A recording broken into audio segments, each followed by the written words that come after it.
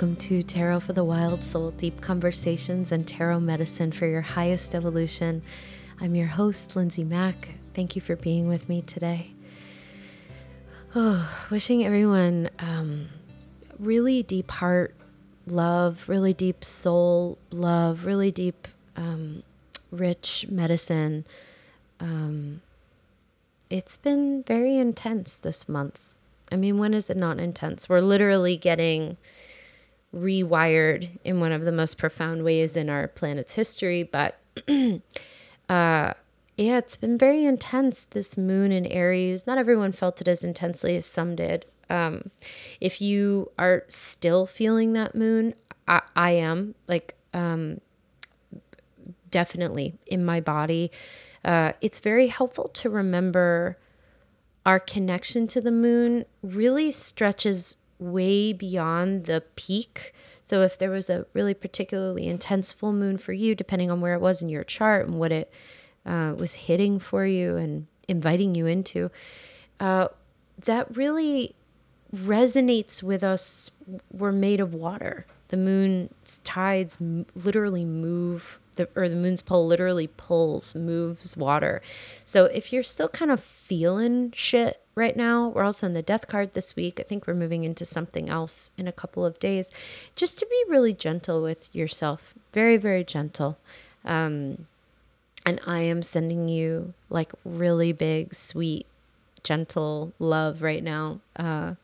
A very powerful time, both to be awake with our eyes open and deeply nurturing to ourselves and each other. So definitely sending some love and continuing to remind you to trust the sacred timing of how things unfold when they unfold. Really bowing to everyone in that process right now. I am keeping my intro hella short today because, and not like Lindsay Mack short, like actually short, because I have an unbelievably full, rich, gorgeous, like 14-course meal in the form of an interview to share with you today. I had the extreme privilege and extreme pleasure of sitting down to interview the creators of the Fountain Tarot deck, which I have been an enormous fan of for quite some time. I know so many students that I've worked with, this deck has completely changed their practice, changed their lives.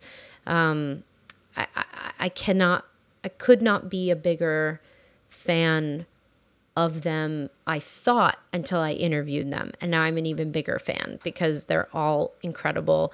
I spoke, who you're going to listen to on this interview, Jonathan Sayes, who created the paintings, Jason Gruhl, who wrote the guidebook, and Andy Tadero, who did the gorgeous graphic design.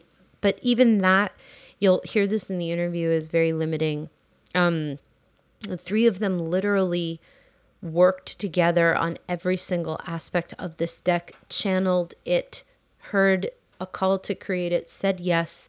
And really every single aspect from guidebook to graphic design to paintings were all a deep, woven, collaborative effort. The three of them are so beautifully communicative about that process, so generous with one another. It's just gorgeous. And really wanted to share that when I stopped the recording and just debriefed with them for a moment, Jonathan really shared how important it was that the message of their interview really be delivered in the spirit that, and this is my own words, really relaying what he shared with me, that anyone who is hoping, seeking, looking to bring their own project, their own piece of creation to life, to literally use this interview as a jumping off point and a sacred sign to do it. That if they can do it, you can do it. And really spoke so beautifully about how much that matters to them as creatives and as people. And I'm sorry that I didn't record it. It's my bad, my boner on that one. But I'm definitely going to have them on the podcast again just to talk about that. Because I can see we spoke for 90 minutes, and how could we not? There are 3 people. I feel like we could have gone another 90 minutes, but I wanted to really share that before I played the interview, because it was so deeply high frequency, so lovely, so humble. And I do want to echo his message that if there is anyone really looking for that, that, again, that sacred sign, let this be really something that washes over your spirit and helps you to know that it's possible for you. It was so inspiring to talk to them. And again, they'll be back probably in December to talk more about maybe that creative process. I also want to share with everyone that this is a super special day for the Fountain Tarot creators, because the deck is getting newly, freshly released with Roost Publishing. They've shifted from self-publishing to having this deck be reissued under this beautiful publishing company, and they get into that too in the interview. So if you love this deck, you're curious about this deck, I cannot recommend it more highly, and felt that way even before I did this interview. But yeah, it's an extraordinarily special day for them. New reissue is out today. You can get that at the links in the liner notes. And yeah, I kept it to 7 minutes. That's a pretty good Lynn's short. It's pretty short for me. Yeah, I'm gonna transition right into this interview because it's so good, and I just want everyone to be able to bask in the loveliness of it. So without further ado, I will leave you with my conversation with the Fountain Tarot deck creators, Jonathan, Jason, and Andy. I hope you love it, and I will see you next week for a solo episode. And until then, be well. Bye-bye.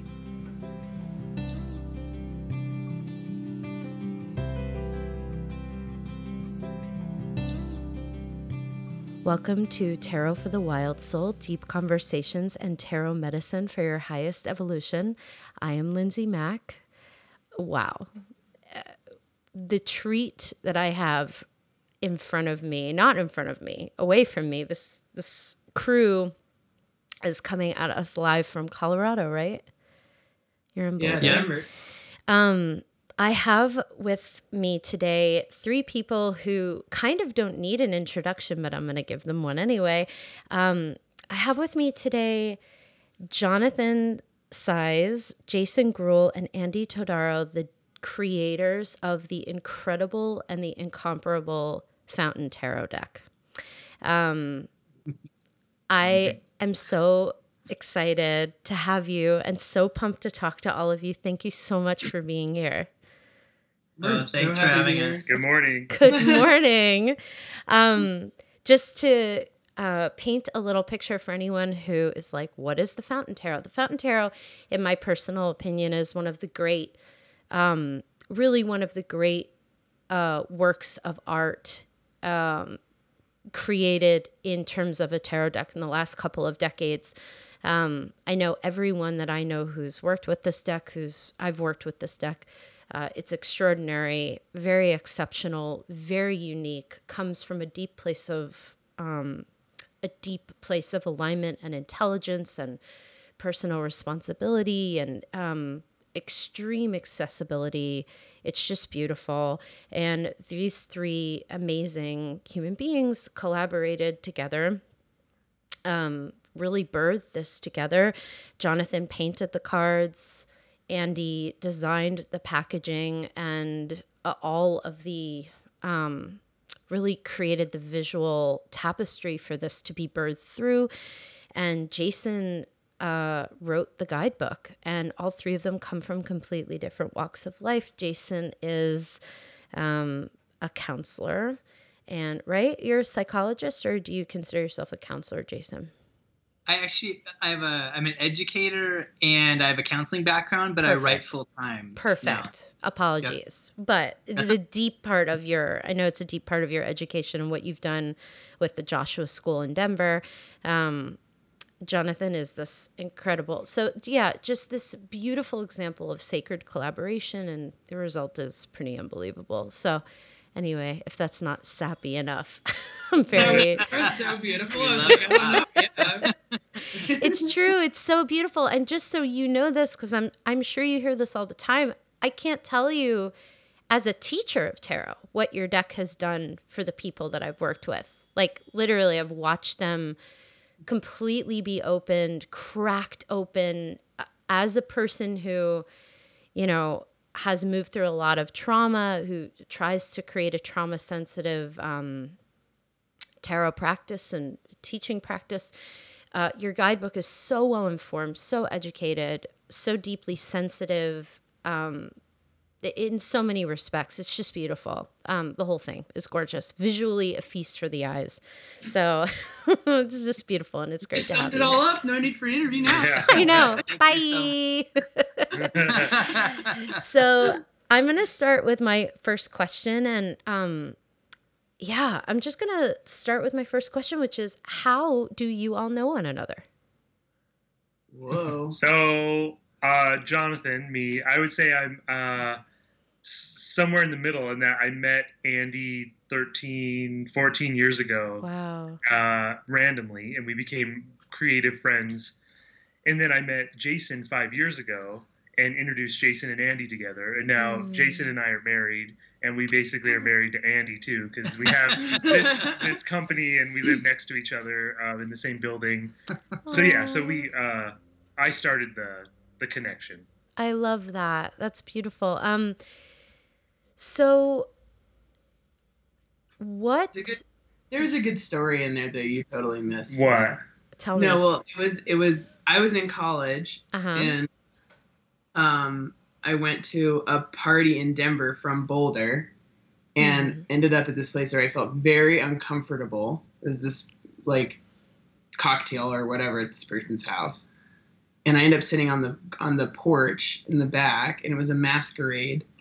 And there's all these people walking around in masks, and I was feeling like I don't know anybody here. Why am I here? Yeah, why am I here? And Jonathan was there, like trying to give this mask. He was hitting on some guy. He was trying to give this mask. he rejected him. And he like straight up rejected him in front of me, and I was like, oh my god! I was like, there's like you don't even want that person because that mask is so beautiful, like. Yeah, she had that mask in her house for like a decade. Yeah, for like a decade. I finally got rid of it because I was like, obviously our relationship is more than this now. But I mean, I don't like to tell that story about me getting rejected. No, but I love that there's this deep through line of just instant appreciation of the visual of what you were trying to present to this other buffoon. So creative and so beautiful, and I was like, I want that. Yeah. I want to know you. Which is Jonathan's trademark in anything. You can be sitting around with, a tube of chapstick and a twist tie and a bag, and all of a sudden there's this. It's art! Yeah, so he's created something where like the whole world's coming to look at it. It's beautiful. Oh, that's lovely. So lovely. And then Andy and Jonathan, I feel like you shared this, like, how did you connect?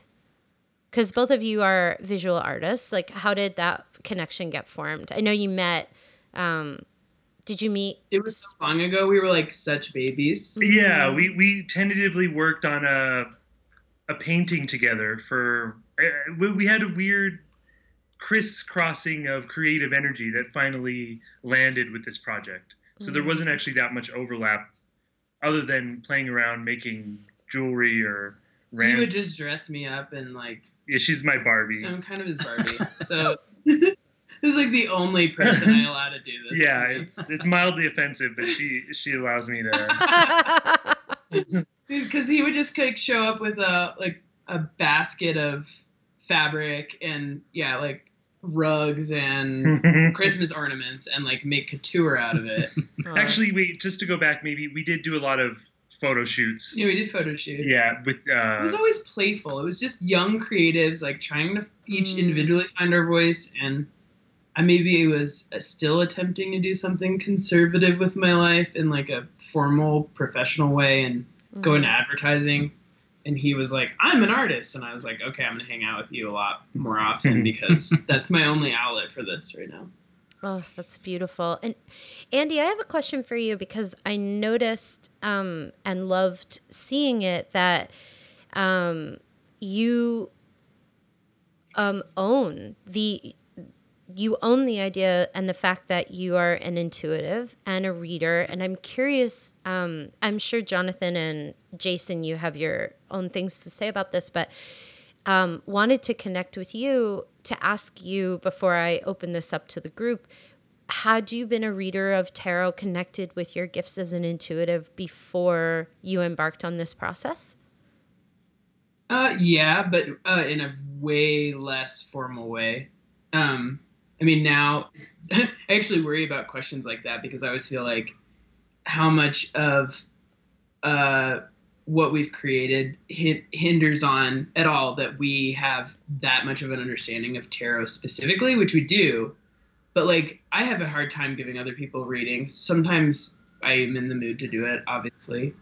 But it's mostly for me.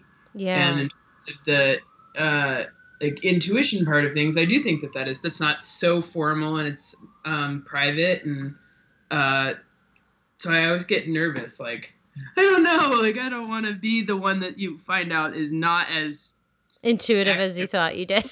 As academic about this process as like maybe some people are. They're very, very like diehard about it. That's cool. I'm mostly an Onironaut. I'm a dream seer and an empath, so I like can feel whole groups of people and like what they're going through, and so yeah, kind of shut myself away a lot of the time to process.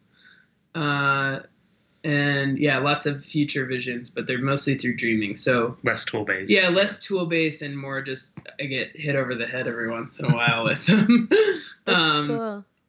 And but tarot is important because I do think it's the bridge when you do a reading with someone else is like, I mean, gosh, a little like sex. It's a little like totally. You have to super intimate, very, very intimate space, and you have to trust them that you're like not manipulating anything, and that you then come out the other side with this such a deeper and more nuanced understanding of one another, having gone through that process. And it just does. It rips people open, and I'm for that I'm very respectful of it, and I don't take it super lightly, and I think that's.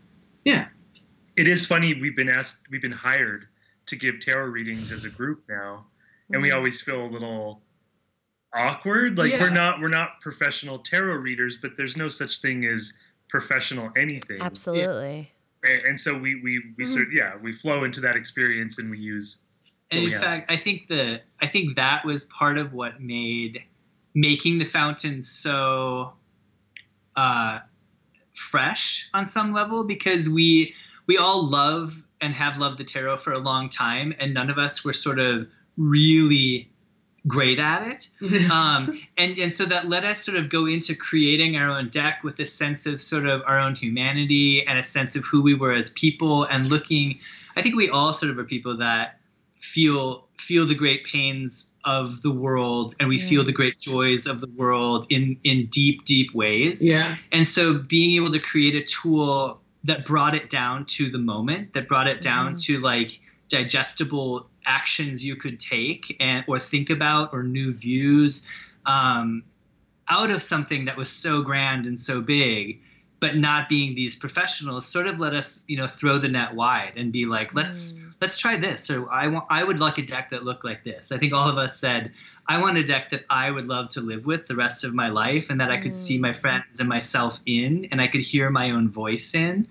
And that was what guided a lot of our decisions as we went through it. That's beautiful. Thank you for that. And Andy, what about you? What was your experience with that? With creating the deck? Yeah, like what was I think actually maybe so all of you Well, actually, I have so many questions. I'm sorry, but I'm gonna start with this one. Really, that's gonna begin not as a question, but will become a question. What you just shared, I think, is extremely powerful, because that is the most striking thing about your guidebook, is how lovingly and how persistently you invite the reader into the understanding, and there's really a very deep invitation. Everyone can do this. Everyone can do this. It can be easy. I remember when I read that, really just being so moved, very struck by that, because it's so true. I agree, and this idea of just being, like just living, just allowing, and not having it, not assigning oneself to any label, like really all of that is blended into the way that this deck, I think, was birthed, which is a testament to how all of you collaborate, obviously, because there's such a generosity there and such a willingness to lift and empower. And that's such a beautiful gift that's just embedded really in the deck. And so there's that. And my question is maybe perhaps a bit esoteric, but I'd like to ask it. Was that always a shared understanding between the three of you? Like, this is a collaboration. This is a commitment to offering this holographic tarot deck that is for everyone, that is an empowerment to everyone? Or did you discover that in the making of it? Because the way that you all committed to the making of this deck is very powerful. Like, you went to Mexico with the intention to say, like, we're making it. Right. And did the spirit of the deck, in terms of it being just this very deep offering, this invitation for anyone who wanted to use it, intuitive or not, was that sort of part of where you started, or was that something that you discovered about your deck as you were making it? Well, do you want to tell the story about how you decided that let me start with that. Okay, so because I think the whole thing keeps growing around us, and we're constantly surprised at how it's changed our personal lives and our professional lives and our energetic lives. But when maybe a decade ago, maybe 7 years ago, Andy gave me a tarot reading, and it was one of the first ones I had, and she even mentioned, like, maybe you should do a tarot deck, and I was not ready to hear that. It was a passing comment. I didn't understand really what that meant.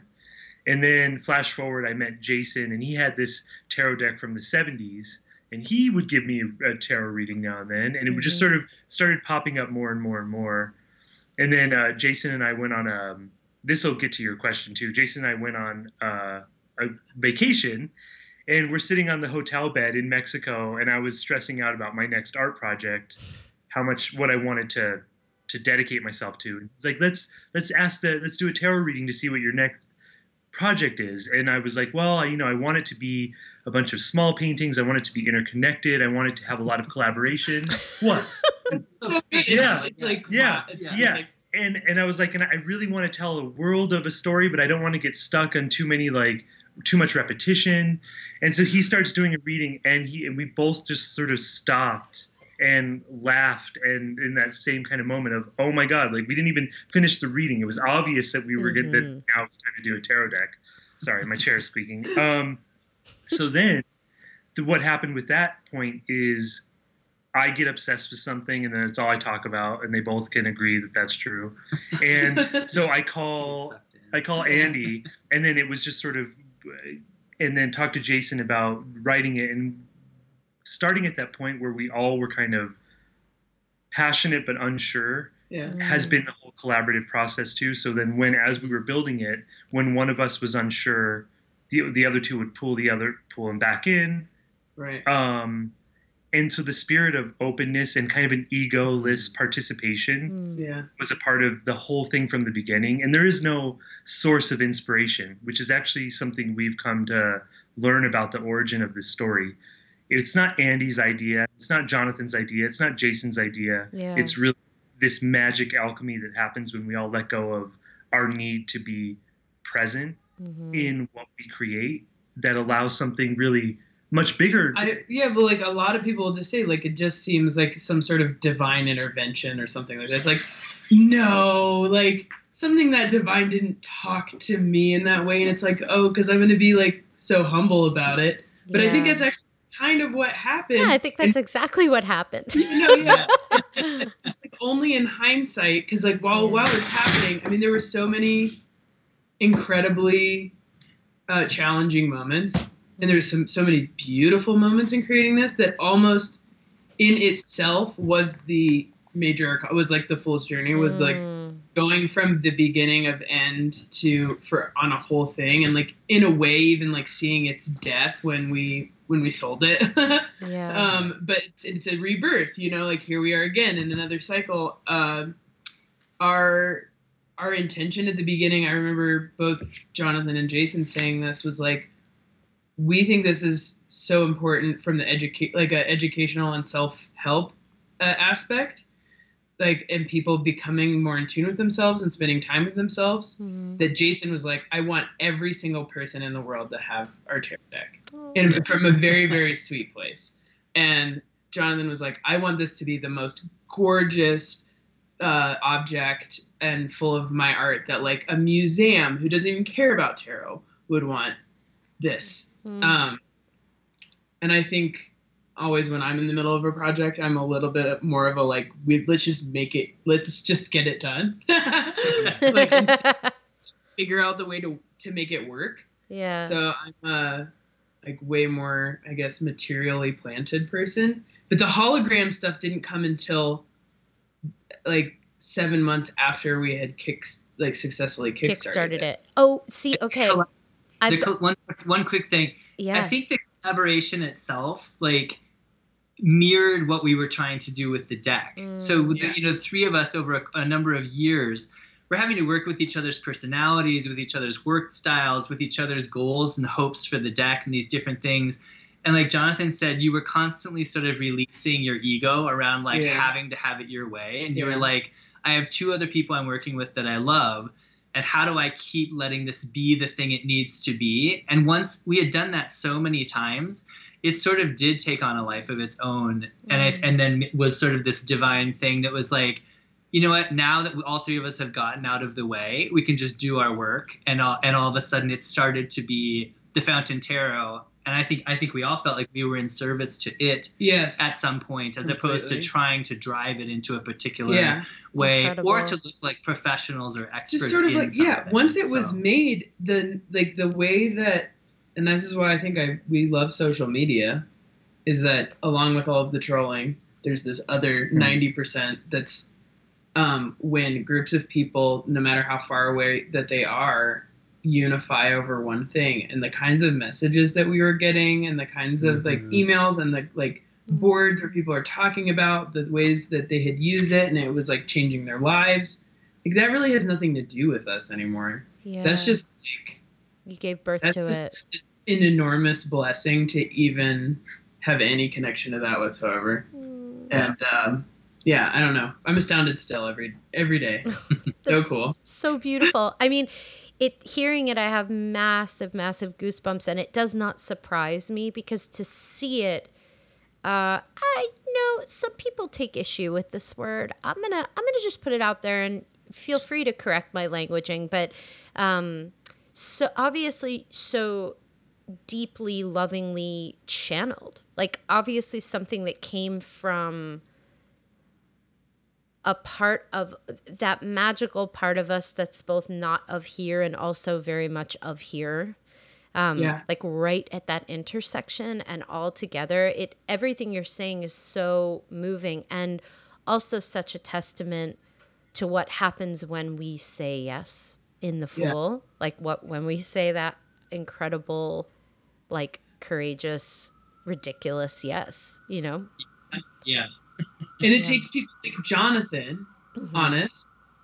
So this is why I also think this is sort of a magical trio, is that I've always said it's the dreamer, the nihilist, and the realist. And so like it takes Jonathan, you know, like kind of hours at a time to convince me. More than hours. Yeah, whatever. Yeah, like a 3-year effort of convincing. Like I have like such efficiency of energy, I guess, and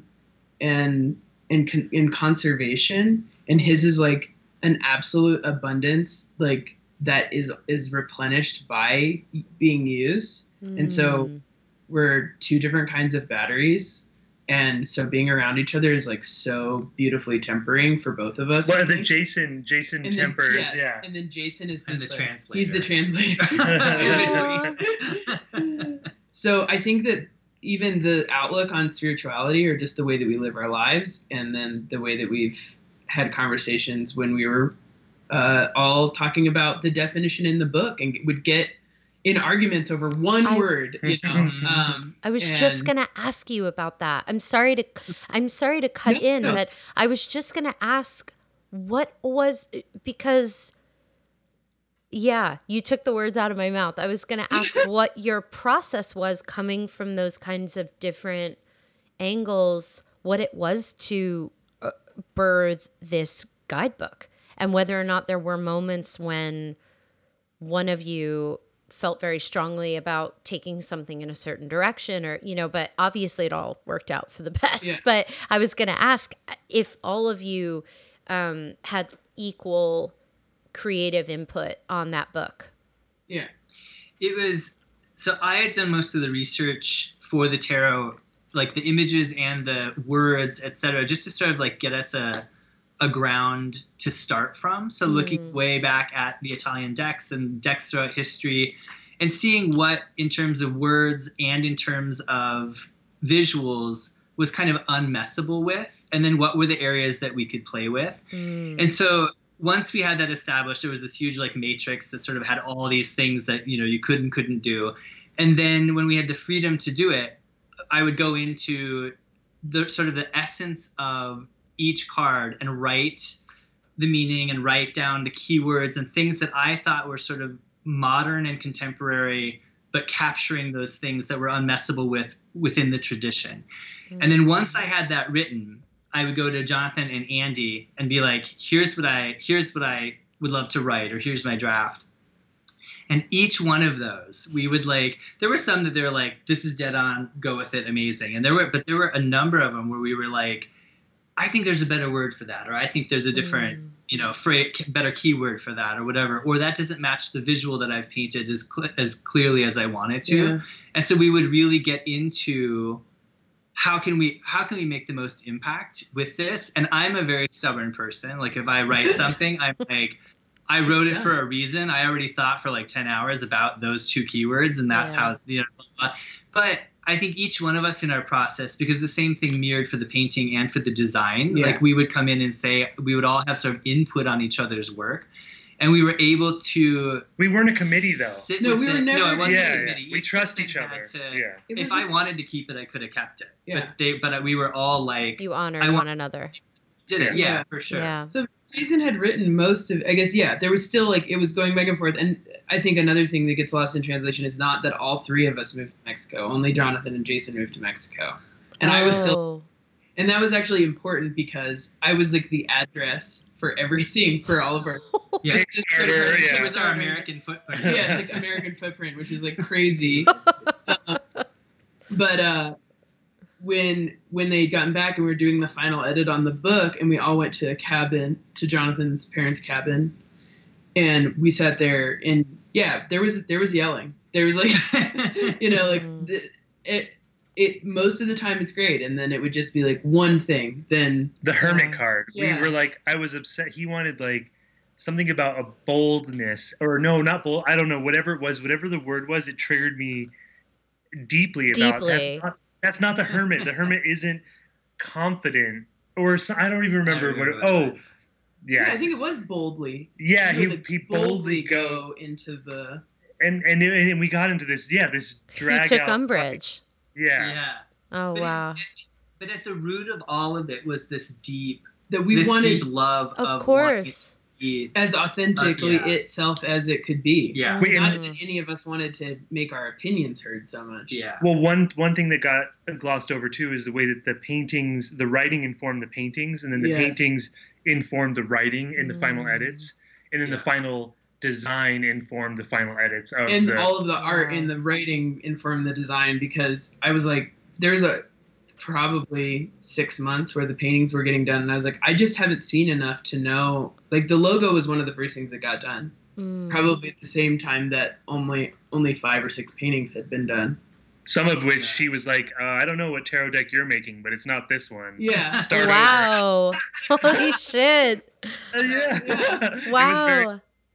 But that Andy's point is great, because there was this careful and thoughtful attention to, it wasn't just like, oh, I'm bringing my writing skills, you're bringing your painting skills, and you're bringing your design skills. It was, how do these play together? And if something didn't match, someone would bend and be like, okay, the writing has to change because it's not married to the visual, and the visual has to be married to the design, and the design, all three went back and forth until we felt like they spoke and sang to each other in a way that was harmonious. And that again is that piece of having the fountain speak for itself, as opposed to us having to, dig our heels in. Or one of my favorite things that you guys did, which I don't think a lot of people know about, which besides taking the matrix of meanings and stuff and all of this research, but then Jason would distill it down into the symbols that were typically used, and then like things that you cannot use. So you basically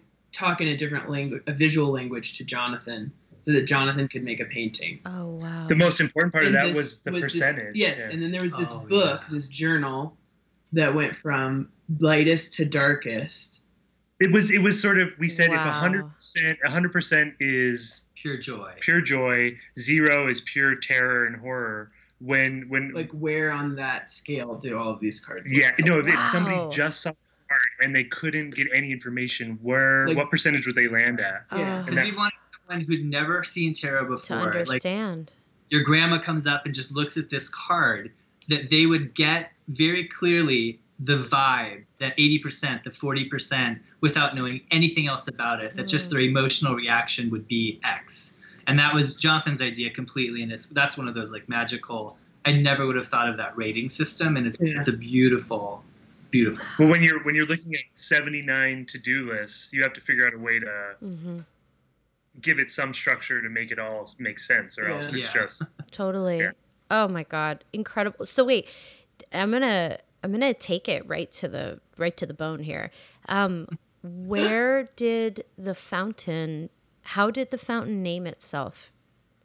That's all Jonathan. Well, no, it's Jason, but not. We were in the airport in Mexico, like 2 days after the tarot bedspread epiphany moment, and we're sitting there and sort of both journaling and talking, and we were talking about source and the feeling of what it is to be connected to everythingness. And Jason's background in Buddhism is something that is sort of ever present in kind of the spiritual backbone. Maybe it's not the only backbone. There's like a million backbones braided, but so we were talking about cycles, and then it was like, the oneness tarot, and they were like, let's get egotistical and call it like the size tarot, or like what, you know what I mean? We didn't know where we were, and then we were talking about foreign languages, and it just and what sounds good in multiple languages, and it just sort of it showed up in the journal page as a maybe, and then it became the working title. And the idea of a fountain, sort of like, when you look at a fountain, you can't necessarily see its source. I mean, if you took it apart, you'd see the motor and all this stuff, but there's this illusion of it sourcing itself. Yeah. And so there's no beginning, there's no ending. It's constantly sort of putting things out, the toroidal flow, like all these things. And we wanted something that sort of escaped this idea of cycles and was just literally constantly sourcing, constantly going back into itself and never ending. Yeah. And that beautiful everything nothingness. Just medicine to my ears. You guys talking about this. Did you always know that you were gonna have a deck of 79? And because the tap, I'll just wax a bit if you'll let me. The fountain card is now again, this is just from someone who's an observer only, because you will, recenter me if your intention was different. The fountain card that you guys, or that you all included in this deck, is such a stroke of genius. One, because of its invitation, what you've written about it, it's really powerful. But two, the thing that I most just love, it tickles me, like I love it and it gives me a charge when I see it, when I saw it, is how it acts as the bridge to move the world back into the Fool, like how it keeps how it keeps things going. And there isn't that. And the like I said, this is a bit of a wax, but I think what you've picked up on is something that's been missing, because it's missing in our overculture, the understanding of, well, we're continually in a life-death-life cycle, but what's the bridge that moves us from one spiral to the next? What's that invisible cord? And you've really captured this essence, I feel, in this fountain card, and I fucking love it, and wanted to know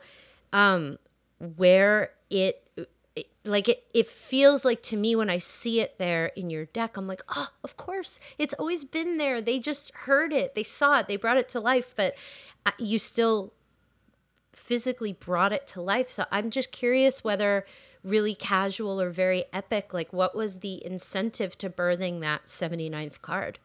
All three of us are so eager to answer this question, so I think I'll say something. Wait, hold on. Somebody knocked at our door. No worries. Oh, yes, wonderful.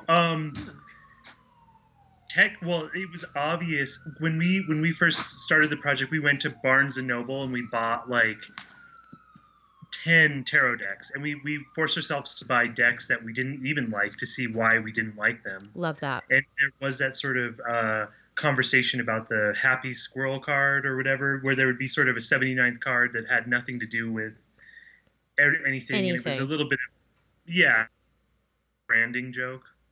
And then the three of us are also talking about technology and sort of the awareness and the sort of collective consciousness, a hive mind. And so there was, and then even at Jason's Matrix, it was obvious that there was something missing, and it was the awareness of awareness itself.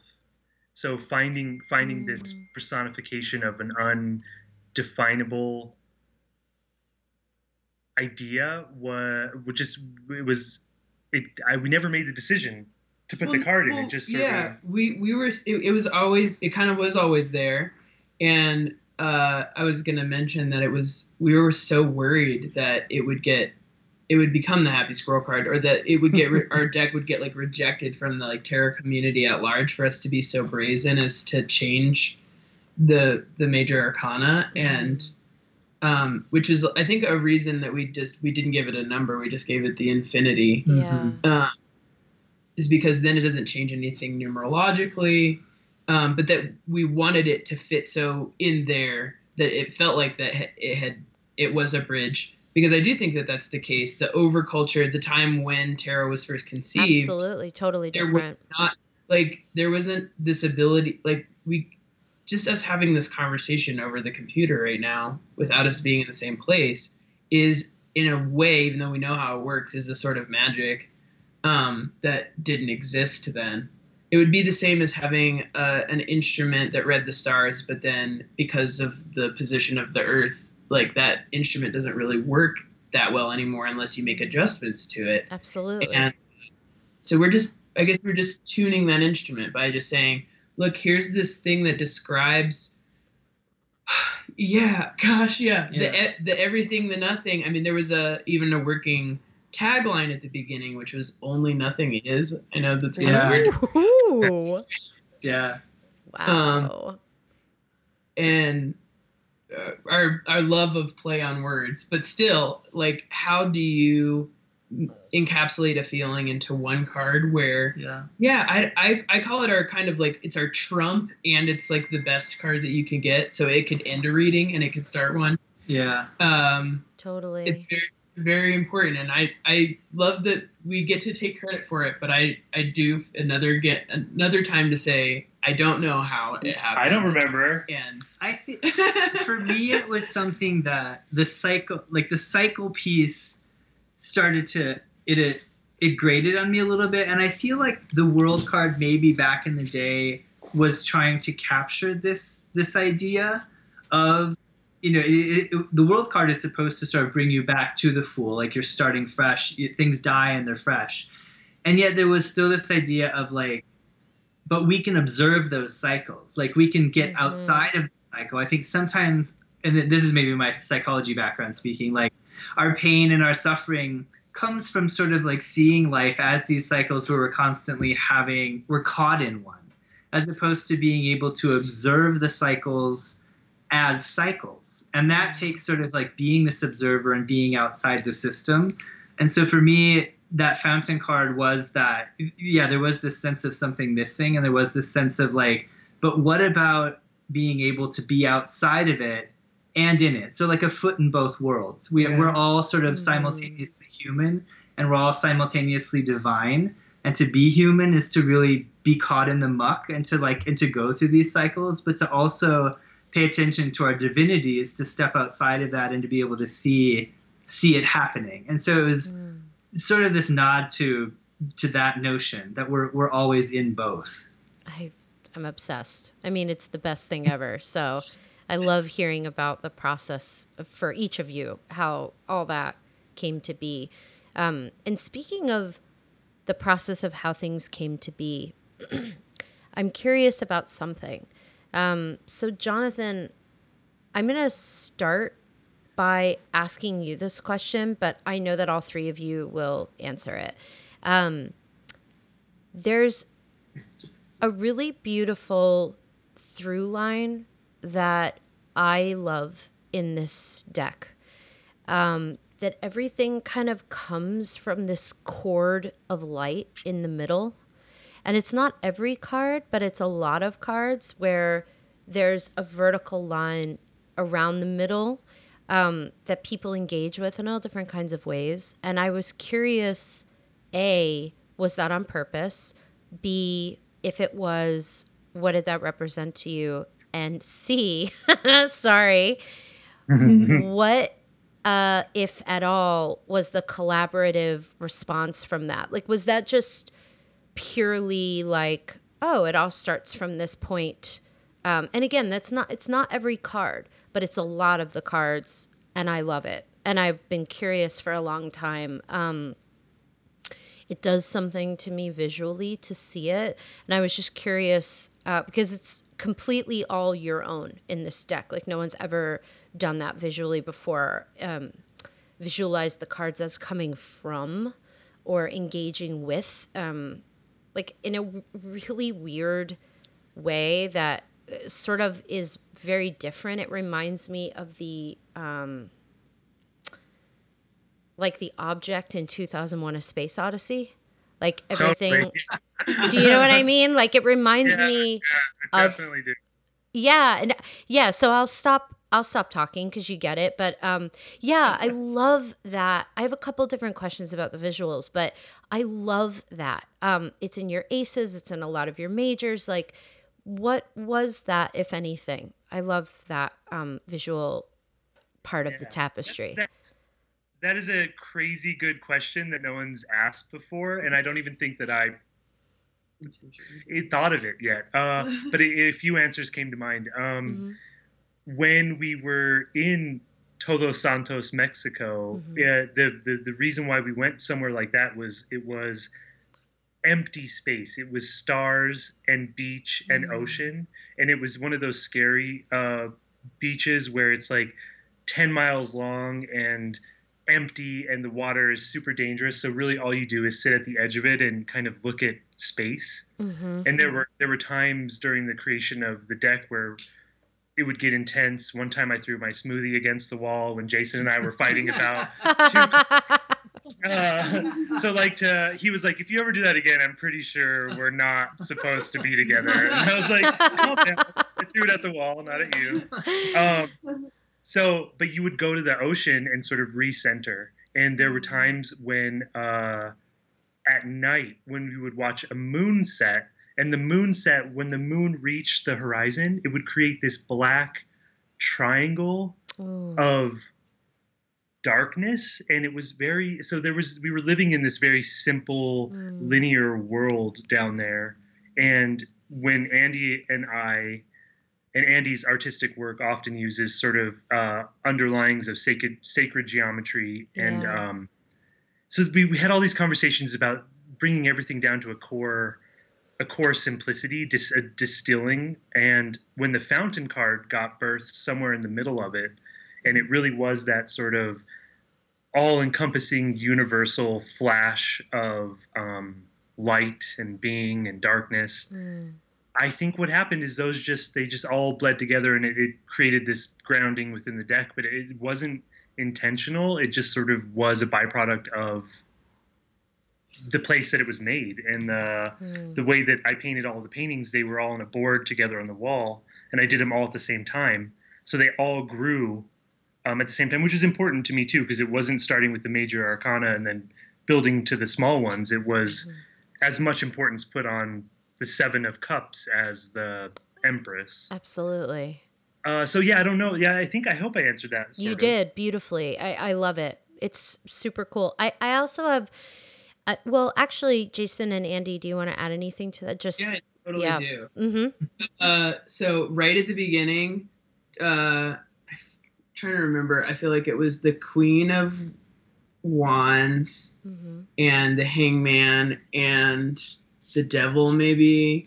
There was just a few of them that were like, maybe the Emperor was in its process too. But the Hangman is like one of the only ones that has this like super angular line that interacts with the character, like is actually the thing that he's hanging from. Which I think there's less of that as it goes on. I mean, there's the Emperor is holding up the cube, and the Hermit does it. And then like in the swords, there's a lot of like stuff that's. The star kind of dances on it, doesn't she? The star does have it. Yeah. Not this. Those are like they're finer, wispier, light. Whereas the Hangman is like a strong, thick line. And when right at the beginning, when I was still we're trying to decide what kind of typography to use on the cards and how to put the names on. One thing we noticed is that in a lot of decks, the artwork will go all the way to the edge of the card. Doesn't make the artwork feel as precious. And so I don't know if you noticed too, there's also this like 3-point thick line that changes the color of the painting around the whole piece of artworurt. Like the edge of a prism. The edge of a prism, yeah. As if it's like sort of jumping off. Damn. So when we were doing the design, or I was doing the design right at the beginning, and he was sitting with these paintings, I said, this is going to be really difficult for me to put this card all the way to the edge if you're going to put these like very straight lines, because the straight lines inevitably aren't going to be super straight. So we're going to have to manipulate them to make them look right, you know? And then there might not be any place to put any of that type on top of the image. So this is how this is going to be. So there was a little bit of conversation to begin with, like, if it's going to be really, really angular and it goes right up to the edge, like instead of making the frame in the card, let's make the frame afterwards with digital, and use those lines to be part of the scene rather than make the scene edge. I love that. So it works great for the Hangman. I'm glad that it sort of moved away from that. But that was definitely because of one of those like, this won't work later conversations. Right. Yeah. Oh, I love that. It's so cool. Okay, I'm like a little embarrassed to ask this next one, but I have to because I have you here. You're allowed to ask everyone. Yeah, I'm embarrassed. I am. I'll just take a knee. I'm going to be fearless. Is your Emperor Drake and is your chariot Lin-Manuel Miranda? Because I am not the only one who has asked this question. No, the Emperor is from a photo shoot of this ex-Marine that I met at an art studio. Cool. And looks exactly like Drake, but continue. Yeah. It wasn't even, you didn't even notice that, did you? No. Yeah, it was the first like Instagram comment that they like tagged copy, and they're like, it's him. And then the chariot, there are 3 cards: Temperance, the High Priestess, and the Chariot, and they're based off of photographs of me, Jason, and Andy. So the Chariot is actually a younger photograph of myself. Oh, lovely. I love that. I had to ask it. I've had so many people to my face. Who do they say this? A lot of people feel that way. Who do they think it looks like? Lin-Manuel Miranda. He wrote Hamilton. Oh, wow. Yeah, check it out. Yeah, check it out. It really is similar, and it tracks also.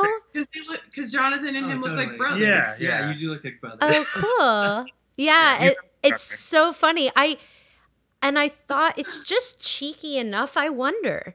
And I have to, while I have you, like I said, it took fearlessness to ask you that, but I wanted to. It came out before Hamilton, didn't it? Here's why it's a good question too, though, is we used real models for a lot of the cards because we wanted people to feel a familiarity with the figures. And, we had this conversation about knights on horseback and kings and queens on thrones, and just feeling that maybe that was not a true mirror of who we really are today.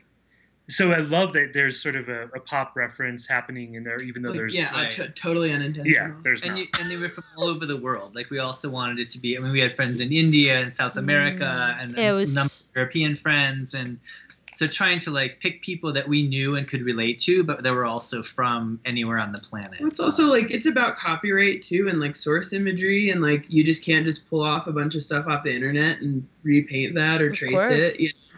So everything in there we created, so we didn't have to worry about that later on. Yeah, there's also a certain amount of honoring people that we really like believe and embody the tenets of those cards, and borrowing a little bit of their energy and magic.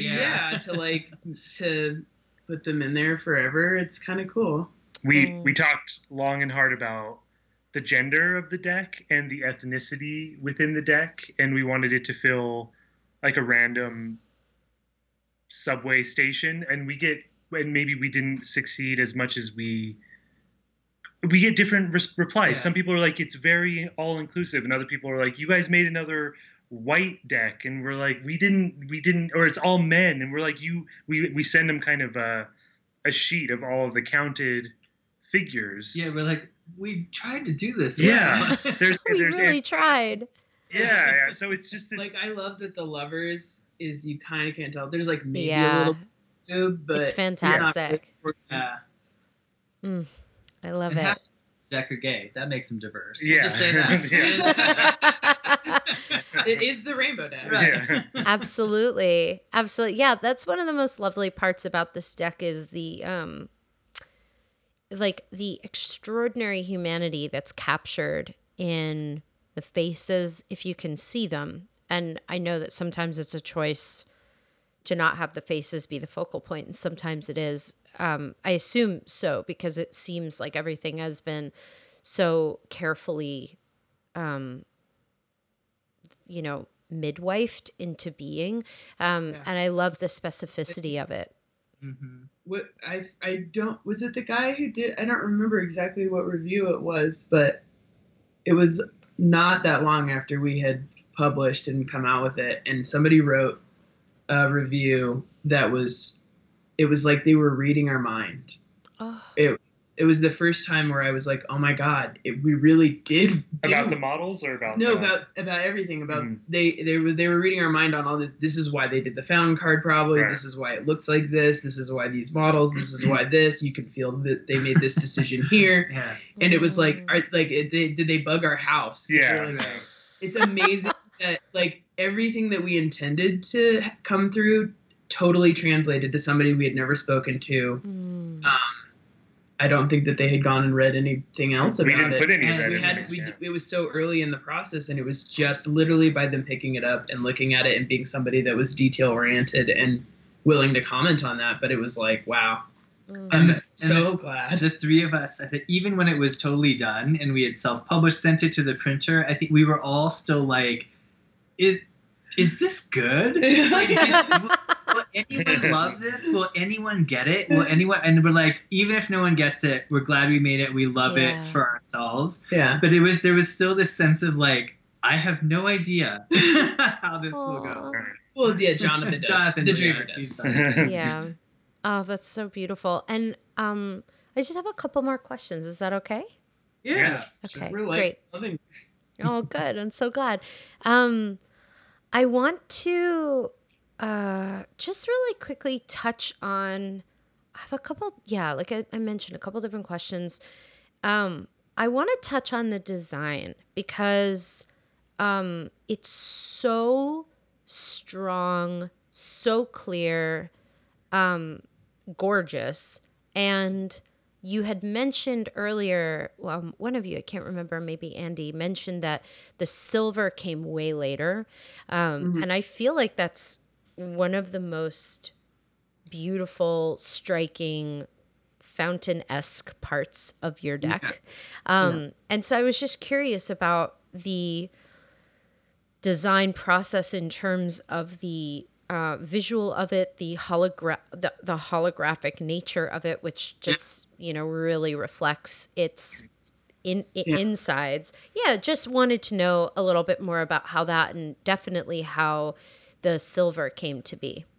Okay, so a lot of how we were going to be able to produce it had to do with the Kickstarter. Like I've done some product design, but with like help from other people where they already had their budget and they already knew what it was going to look like. But I was at the sort of beginning stages of figuring out how to do this. And, I didn't know how much we could afford. Like one of the things that Jonathan would say is, out of business 'cause it's out of print. Like there's all these amazing tarot decks that got self-published, but you can't get them anymore because they only made so many, and then they didn't plan for it to grow. And because he had this like, unsquashable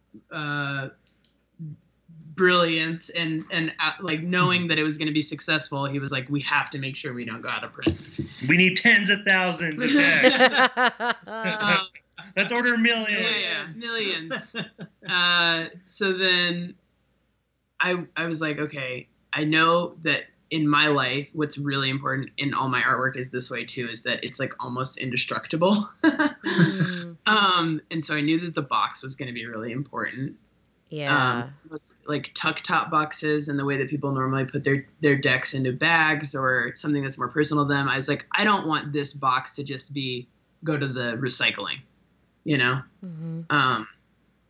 So that was one of the main feelings, was like, I need to make something that's beautiful enough and strong enough that people are going to want to keep their tarot deck in here. I love that. You succeeded. Yes.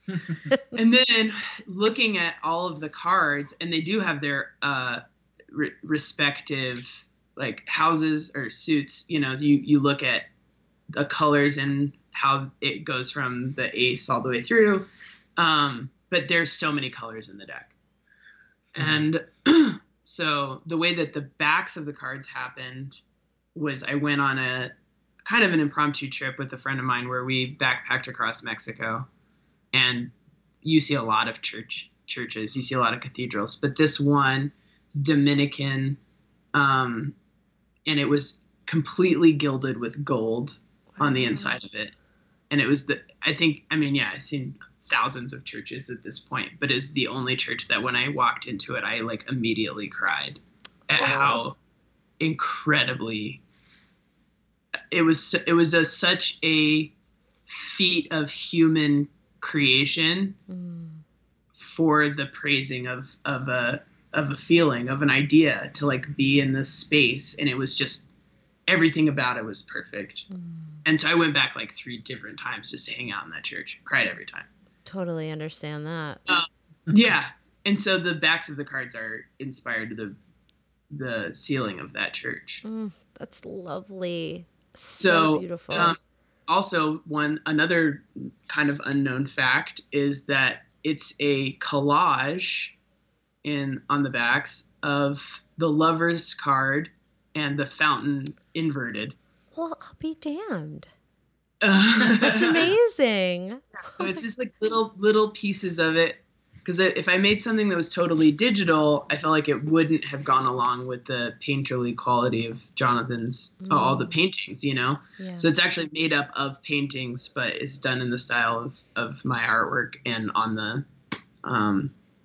the lines of that church ceiling. So can I say something about the holofoil? Yeah, so then the holofoil, well, I was going to get to it. The holofoil was like, I don't want this whole thing to be black and white, but I want it to be black and white. Oh, yeah.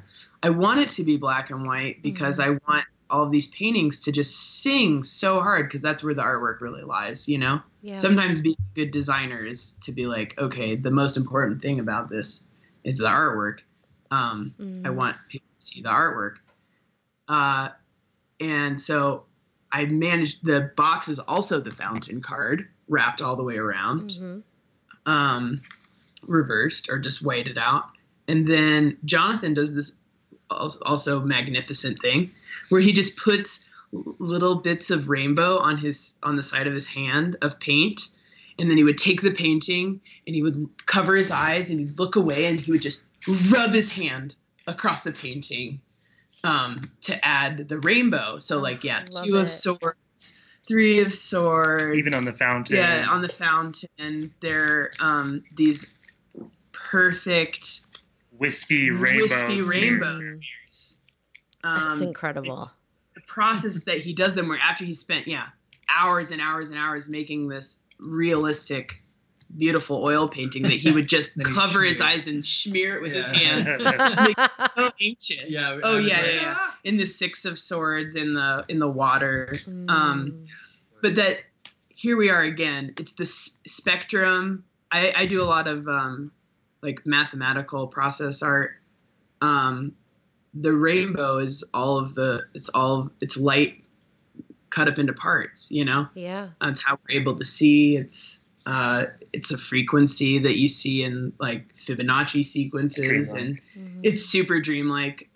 So I also thank my printer for kind of the person that was responsible for getting us all of the proof decks and all of this stuff and managing that whole project.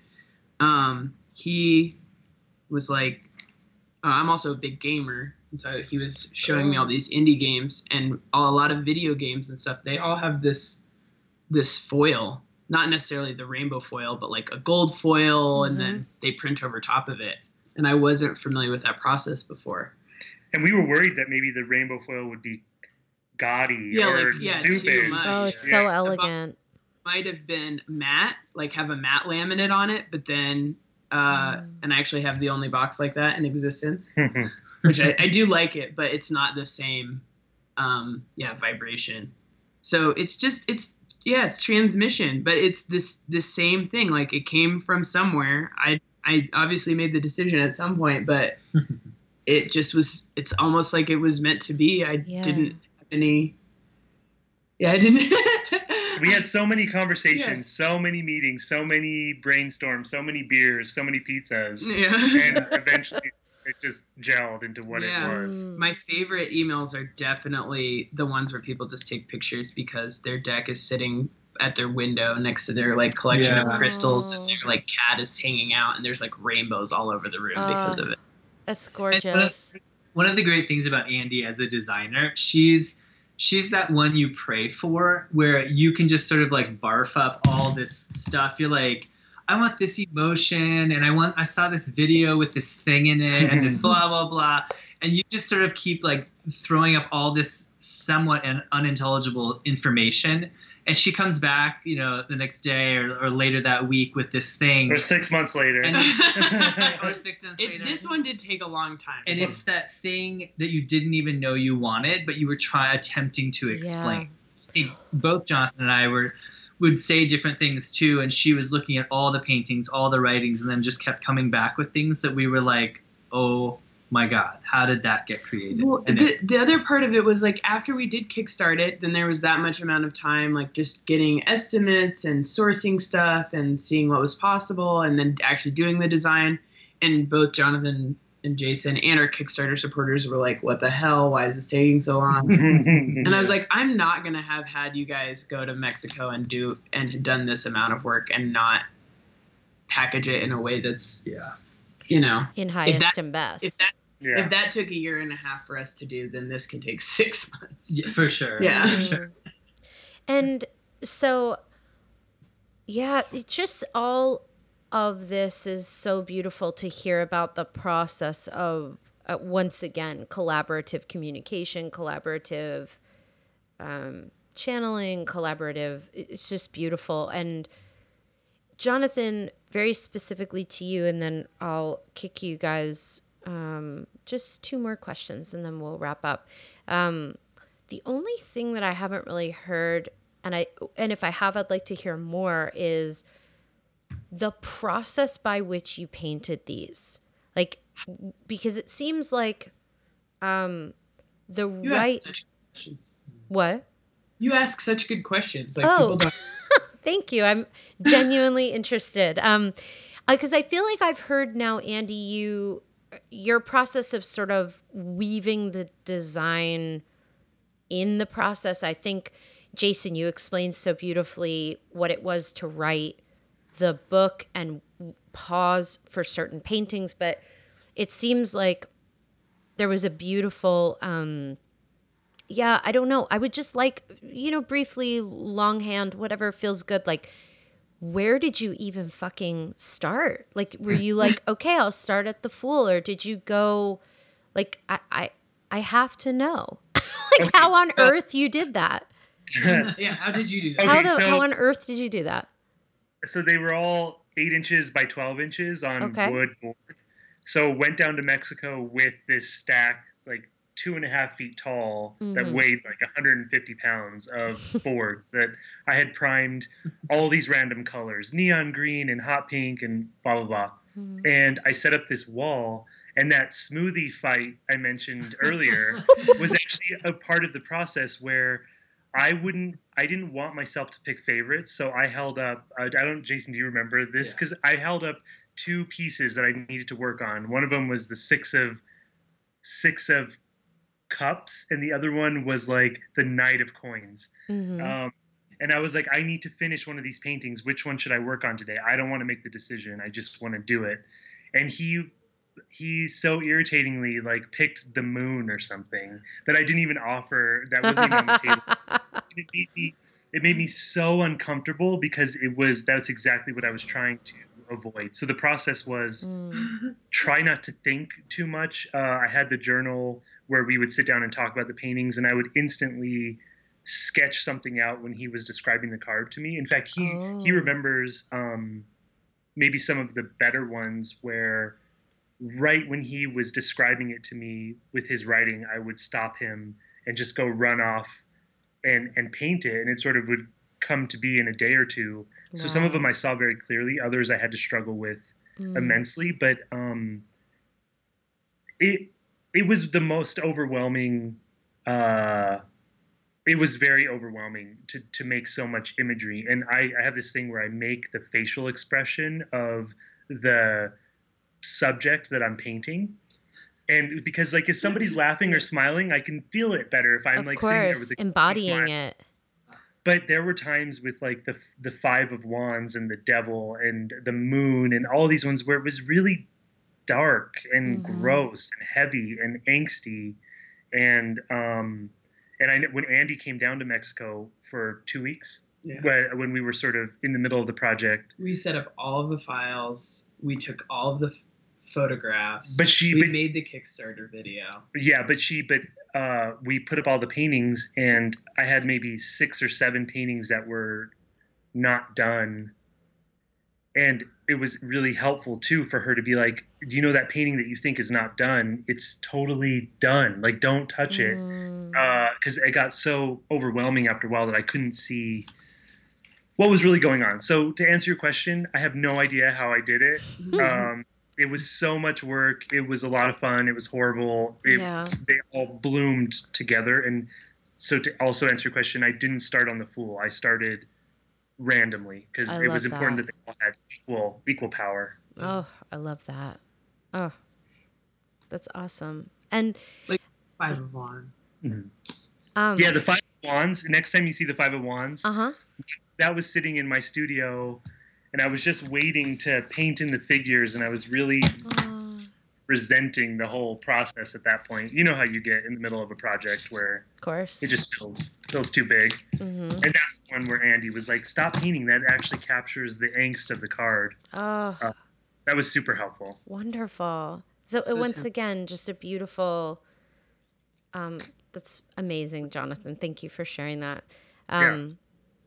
Yeah, I want to ask. Are you comfortable with one more question and then like like just a little small thing afterward? Is that cool? Yeah, of course. We're open for everything. Sweet. I just wanted to tune in with you, not because of anything. I'm curious, and because I feel like it must be a large part of this process. What has it been like to go through the process of selling your deck and collaborating with, moving from having created this thing? Was that always something that you hoped for? Was that something that you were had to really work through? Like, how has it been to trust a publishing company with this thing that you've created? We all have different experiences. I've always thought from the beginning that it would be loved and shared, and it would eventually get picked up, and it's going to be turned into a movie and like a virtual reality spaceship. And like, for me, it's very easy to just sort of align with the idea that it's flowing the way it should be, and the more positive energy that I put in, more optimism, the more it spreads. And then Jason is the one really who made this happen. Jason, sort of tell that story. Well, the publisher, it's Roost Publishing had approached us. They were looking to get into having a tarot deck as one of the offerings that they had, and a friend of ours, a dear friend of ours, knew someone in Roost, and so they had said, I know exactly what deck you're looking for. And so we had gone out to lunch, and all of us had hit it off, and that sort of started the conversation around, well, let's see what this looks like. And I think for me, it's, as an artist and maybe as a human, we all like have to get good at being able to release some energy to be able to gain more energy to do other things. And as artists, we were all looking for ways to be able to work on our other creative projects, and especially after seeing the tarot and how successful it's been, I think all of us have been inspired and excited by, wow, you can create something, have it go out into the world, contribute to people's lives, and really put your all into it and make it something beautiful, but you want to keep doing that. And so for us, it was, these guys were like packing boxes every day. We mail out boxes from our living room for the past 2 years. That's anyone who's gotten the thousands of decks that have gone out have come from our handwritten like notes in our like living room, taping. And so that was like, we're like, it would be a dream to be able to have someone else take this on, but it was also, we wanted someone who understood how special it was, and how so finding Roost, which is a imprint of Shambhala Publications, which is a pretty huge spiritual independent publisher. That was sort of the best of all worlds for us. They're distributed by Penguin Random House. They have a huge reach, but each one of their people, I mean, we talked personally with our editors, our publicists, our people. I could call them on their cell phone right now and get a hold of them within an hour.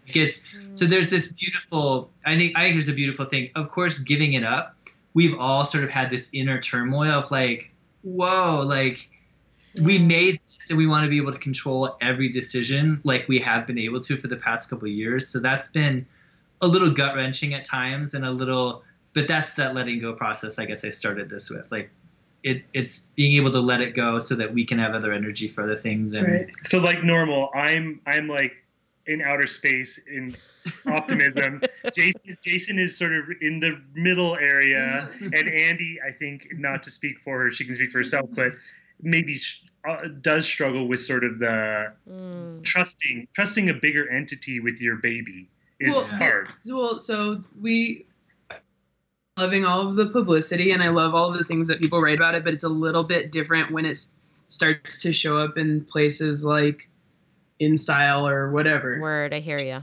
And then, or like on the Amazon listing, like it's just conventional for them to only list 2 authors. So you just know that the overculture is, I love that word, I used that earlier, that the overculture only can acknowledge like 2-person team, or that an author is just one person, and that so like my name gets left off of the end of that on the listing. Unacceptable. And then also when they in publishing that there's a writer and there's an illustrator, which I don't think illustrator encapsulates what Jonathan did either. Right. Just kind of like these global definitions that have not matured to the rate that independent creatives are already doing it. Having to play in a world that doesn't. Right? Yeah. So it feels like a bit of a regression for like a much bigger opportunity. Yeah. So those are just energetics. Like where of course it's nice to get credit, but also it's just about the understanding that it's possible. Like I think that creativity right now is akin to innovation, is akin to the health of people, and that's exactly what Roost is doing in their imprint, is trying to inspire creativity in everyday living, health and well-being. And so it's like, so why don't you see that design is like a gigantic part of this, like that there isn't absolutely modern a more modern like just get with the program. This is obviously as important when you do a spread in a magazine, how you show the food, that the food was also, that the recipes will also turn out good. But it's been a growing process for both us and Roost. Yes. Because we're the first established product that I think they've it wasn't built in-house through them. So that's been, but it's a co-education, and I'm on board. And today, what is today, October 10th? It comes out tomorrow, I think, right? Officially. Officially. Yeah, so officially. We're still at the very beginning. Baby beginning, and #1 on Amazon already on pre-order. I mean, stuff that we could have just never seen coming and are so happy with, and we I don't know that we would have had this interview. Maybe we would find each other later. But it's nice to have people on, make our team a little bit bigger. It's just little growing pains. Yeah. This is kind of a duh comment, but it's the reach that Roost and Shambhala are able to have, and through Penguin Random House, like our dream of being able to have, if this can make a difference for people, like it needs to be in people's hands, and it needs to be accessible in places in all other over languages. the world, and in other languages. And there was just like no way we were going to get to that. And so this is a way that allows that to happen in a beautiful way. So, and we'll still control the Instagram and our website. So our voice will continue as sort of a creative trio. Yeah. But we don't have to. And we have some other projects coming up that we're going to be part of. Oh. Sure. Ooh, cannot wait. I will stay tuned, guys. It's amazing. This is going back a little bit in our conversation, but this is probably the first meaningful collaboration that I've ever done. And it's because it's these 2 people. It's like having a group of people that you really believe in all contribute equally. It's just been, it's redefined my understanding of what can be done when you have dedicated people on something who also care about stuff, you know? It's been life-changing. It's been absolutely life-changing. Ugh, what an honor to get to hear about this process with y'all. Thank you for doing this deck, for saying yes, and for having this conversation with me and everything in between, because you're so welcome. Thank you for all of your compliments, and we're so glad that it's so important to you. And it is so important to me. Thank you for doing it. To wrap up, do you have a favorite card? Do each of you have a favorite card? And maybe, because I find that question sometimes even a bit annoying, because it's like, how on earth? But maybe if you don't have a favorite card, period, what is a card in your deck that you're really loving and resonating with right now in your life? I can start, because I always know my favorite card in the deck, and it's the Hanged Man. Nice. And I guess just because the painting is of a dear friend of mine that I love, but it's also, I love this idea of being just when you're stuck, putting on a different perspective, being able to look at getting that there's no right or wrong in the world. There's no right or wrong way that we're supposed to be looking at this. Yeah. Upside down is as correct as right side up. Totally. So being able to kind of remind ourselves that we make the rules. We write our own life. We write these different things, and just being able to look freshly at it each day. So we each got to pick one painting that we kept, and that was the one I kept from Jonathan's painting. So. My favorite card is the Tower, because I'm a crazy person. I love the Tower too, Andy. That's like one of my favorite cards as well. It's so that's awesome. The place that I think I spend most of my time in my mind is in a like completely uncertain place. And that's because I do believe that most of what we've conceived as reality is like is up for redefinition constantly, and the people that I gravitate towards are ones that enjoy looking at how the structure was made, and not just the structure itself. That at any moment that might be the best possible thing, and best meaning like the deepest human experience that you can have is one that doesn't have a definition at all yet. It's sort of it's taking the path less taken, but usually that has a lot of suffering associated with it. But that doesn't mean that it's not the best learning experience that you could possibly have. Totally. And just like, constantly challenging yourself to see it differently. But I think Jonathan mentioned I'm the High Priestess in the deck, and also nice. I'm a really big fan of the Magician. I think I'm making a lot of major changes in my life right now, and so I'm like trying to put on my Magician High Priestess power suit, dynamic magic to like make make the something that needs to happen. I love that. Mostly to do with making more creative stuff and get back to my silliness, my silly powerfulness.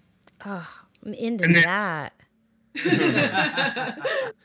For me, it's a really hard question, harder than the other two, just because I have my babies, which I think are really good paintings, but I don't know how I feel about it. But right now, because I love them all too much and I see all their flaws too much, I'm too close to them to really see them. Yeah. As images, although I see the deck as something totally different. But the Eight of Coins is speaking to me lately, and it's just sort of this preservation and what? No, they're making fun of me. It's just what it means to really, maybe it's the Eight of Coins next to the Two of Coins, what it means to really manifest physically through intention and energy and effort your dreams. So I have these bigger projects coming up and they just seem overwhelming, like the tarot, but I'm really excited. I don't sound excited, but I'm really excited. I can feel it. I believe you. Yeah. It's more, yeah. I love that. But I love the whole thing. Oh, lovely. Well, what's your favorite card? Yeah, what's yours? Man, in your deck, gosh,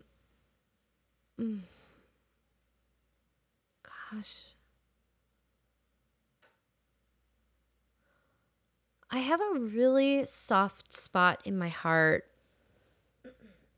in your deck for the Star, which is traditionally my favorite card, period. But I really love, just in terms visually, where I happen to be at right now, I don't know, gosh. Maybe we should take on some Star energy now too. Yeah. I think I'm in Judgment right now for reasons that I can't really get into, because like, why on earth would I do that? But everything's fine. Everything's fine. It's just, you understand what Judgment is, and it's just working through a lot of Plutonian stuff. And I love, I definitely, I have always loved your Judgment card.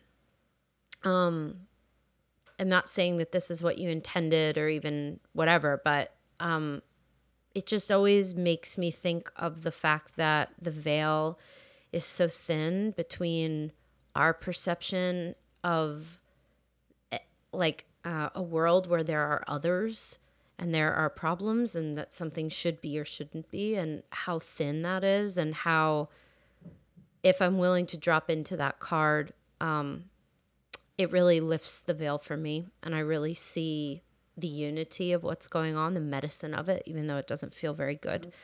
And beautiful.